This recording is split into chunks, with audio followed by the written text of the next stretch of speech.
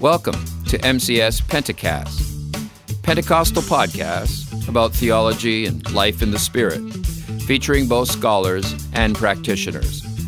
MCS Pentecasts are produced by Masters College and Seminary in Ontario, Canada. I'm Van Johnson, Dean of Masters Pentecostal Seminary.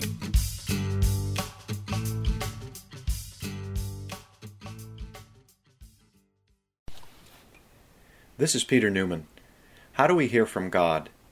What means does He use to teach and guide us? Christian theology identifies four interrelated resources the Spirit uses to teach believers about God and how we should live. In part one of this podcast, Dr. Van Johnson discusses two of these resources, Scripture and community. This talk was recorded live before an audience of young adults at Agincourt Pentecostal Church, Sunday evening, September 15, 2013.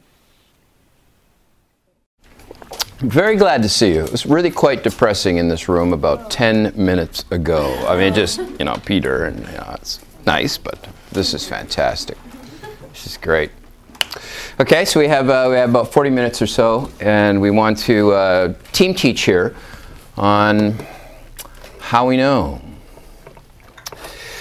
Opinions are everywhere. You've seen Twitter, and it's amazing how many different opinions on any one thing you can find on social media.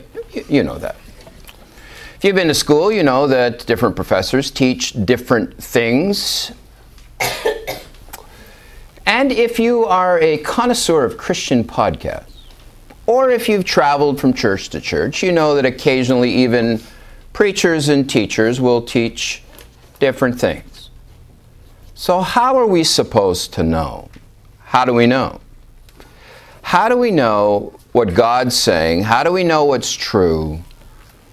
Look, how do we know how to answer the kind of questions you can't Google and get a decent answer? I mean, type in the will of God. We tried it one night. I forget who was with me. Try it.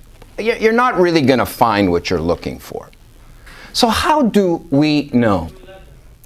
The point here is the we, and you'll hear us, not W-I-I, the we, us. The point here is the us. Let me say right at the beginning that none of us, thank the Lord, were wired to figure this out by ourselves. God simply did not make any individual that could figure out what God was trying to say on his or her own.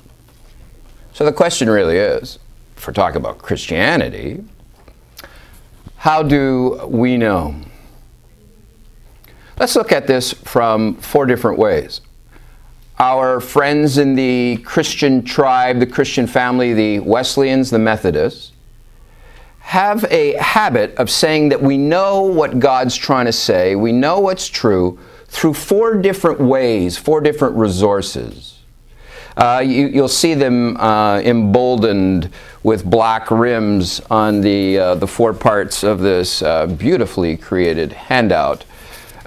Scripture, of course. And Scripture is first. Any Christian tribe, any Christian denomination is going to build from here, right? Scripture. Community, old and new. Experience. And finally, what's in your mind, reason. The Wesleyans said there's four ways that we know. Now, if you're like me and you're looking at this, you're thinking it would be helpful to see the words the Holy Spirit here. Let's be clear. There is no knowing what God wants without the work of the Spirit. We would not have the knowledge of what God has done. The experience of Christianity would be impossible. The Holy Spirit lies behind all four. The Wesleyans weren't trying to replace the Holy Spirit. The Wesleyans were saying there's four different ways that the Spirit works so that we know. Spirit works through Scripture. The Spirit works through community. Tells a group of people, and they build a fellowship around what they think the Lord has said to them. Spirit works through reason, works through your mind. And the Spirit teaches you through your experiences. So Dr. Peter and I are going to split these up. Let me talk to you about panel number 1 and panel number 2. Let's talk about Scripture let's talk about community, and Peter will talk about the other two. Pretty easy to know where we're going to start with Scripture. There is certainly no Christian denomination that wouldn't put Scripture at the top. Now, we've got 4 here.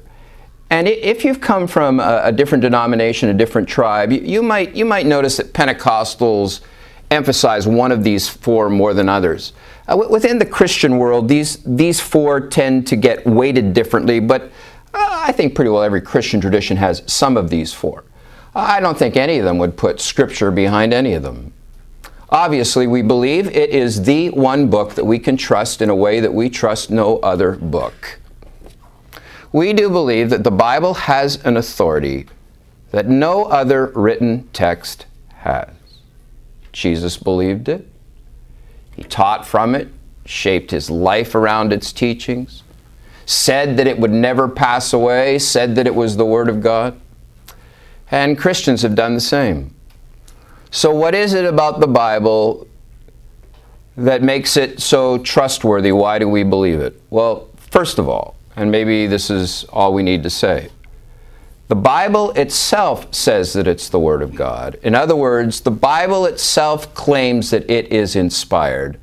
And it is the work of the Holy Spirit when we hear the Word, when we read the Word, that affirms in our hearts that this book is the very Word of God. It's the inspired Word of God. So at the top we put Scripture. Nothing replaces it. Even in a Pentecostal community like ours, where there is some freedom for people to take authority that you might not see in another tribe. This morning, were you here? 11 o'clock, somebody begins speaking out and gives words that none of us understood, a tongue. Then she gives her own interpretation. Okay? It was a bit of an authoritative moment. We all stopped. Okay, well, that's very Pentecostal. But not one person in the sanctuary that knows anything about us thought that this was God speaking directly. No one wrote it down and put it on a sticky note at the back. We would have judged what we heard based on the Scripture. So it's the bedrock and it's the foundation. Okay? So let's talk about something that maybe we haven't thought as much about, how the Spirit uses us, how the Spirit uses community. And by the way, the Scripture and community are connected more than we think. So before we talk about community, let's talk about the connection. There is not one book in the New Testament, not one book in the Old Testament, that was written for personal reading.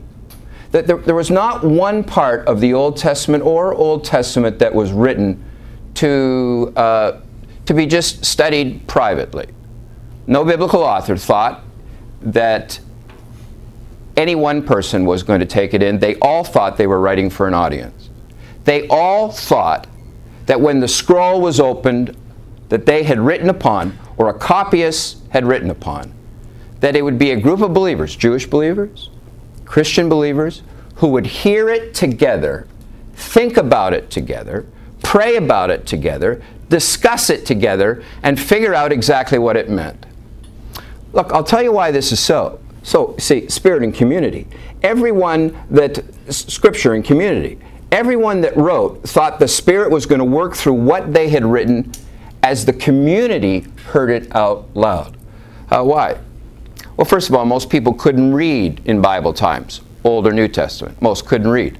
They didn't have personal copies of the Bible. They were on scrolls that were kept in a special place in a community that could afford to have a special place. And that scroll was unrolled and read by somebody who could read once a week. You didn't have your own personal copy. And third, Bible times people, not raised with the kind of extreme individualism that we've been raised with that seems to suggest that, you're your own man, you're your own woman, you're going to figure this out by yourself. They never would have thought that something so important would be of any private value. They thought they needed to hear God speak when they were together. So we talked about Scripture, but when you get back into Bible times, you immediately go to community because it's the community that heard the word. To put it in another way, okay?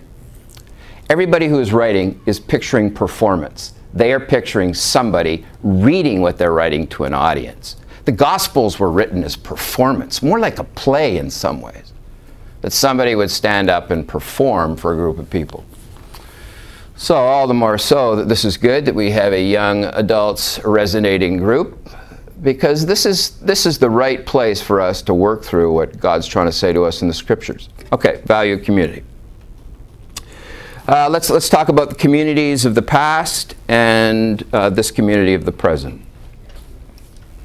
Every Christian tribe that has had any staying power, any denomination that has got some traction and lasted, Baptists, Methodists, Wesleyans, Anglicans, any group that got some traction and lasted, did so because a group of people came together and they thought that they heard God saying something in particular to them.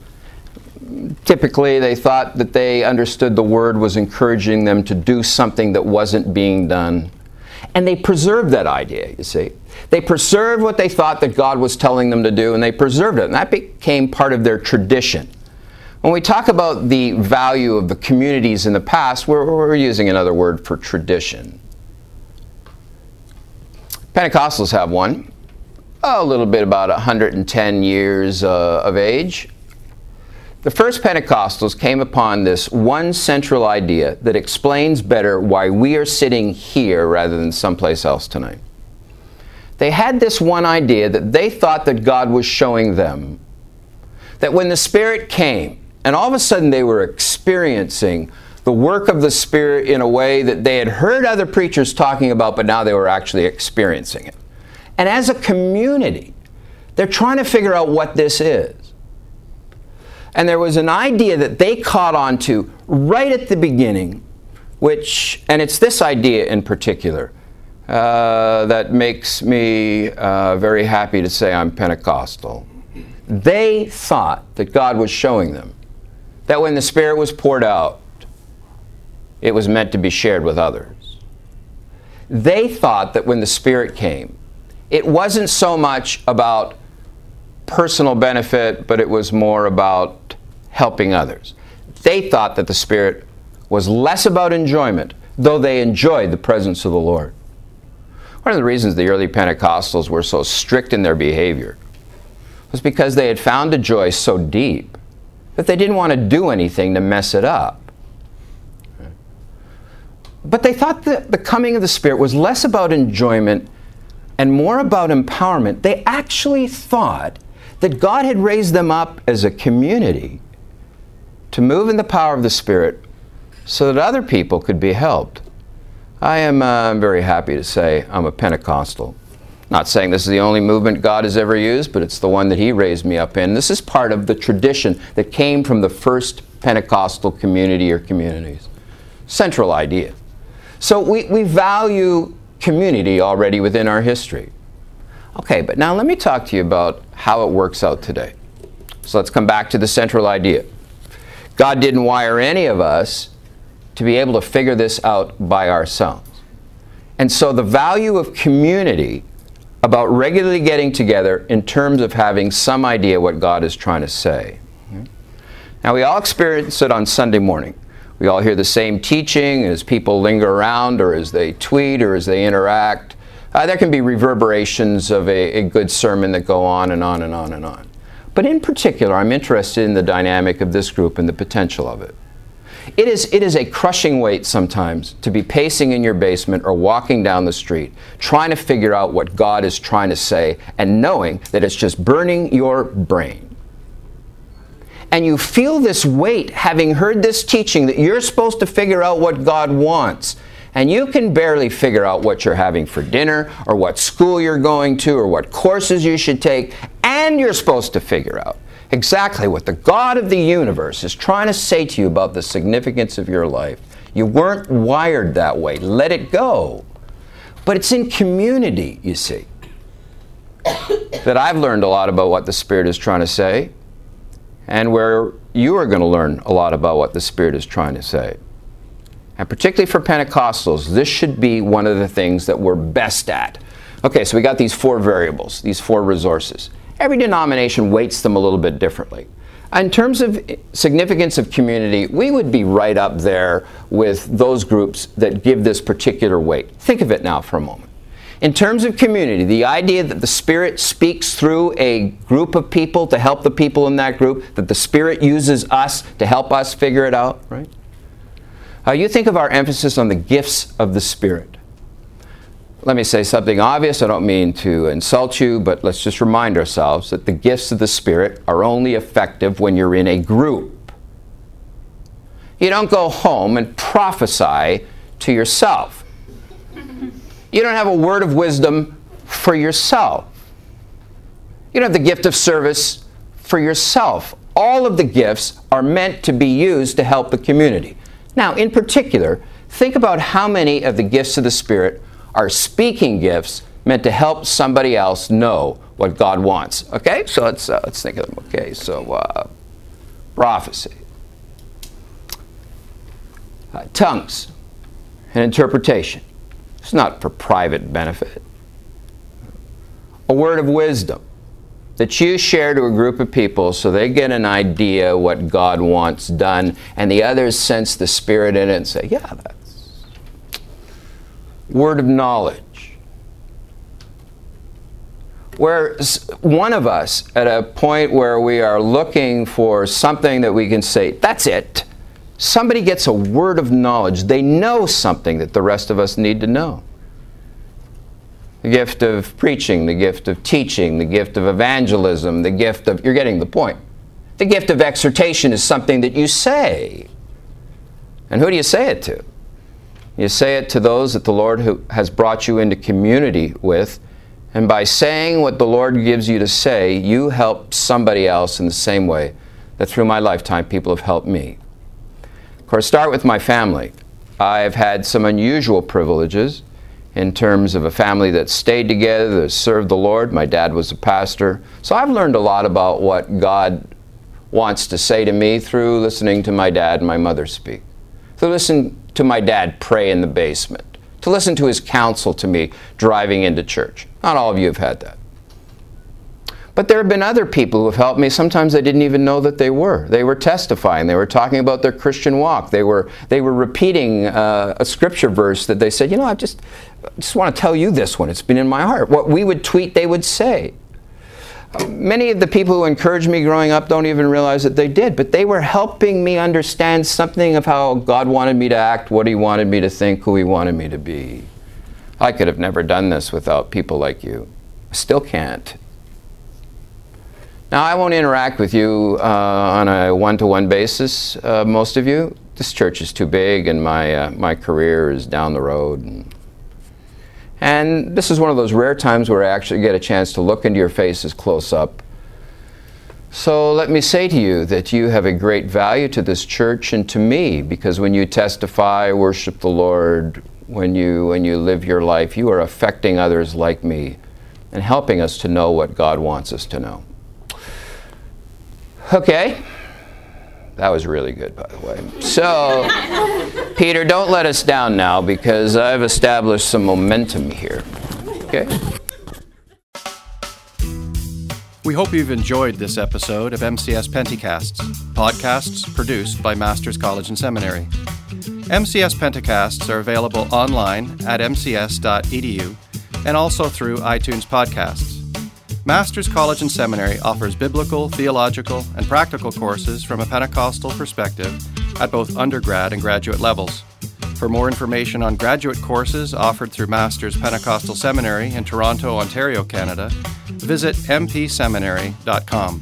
For undergrad courses at Masters Pentecostal Bible College in Peterborough, Canada, please visit mcs.edu.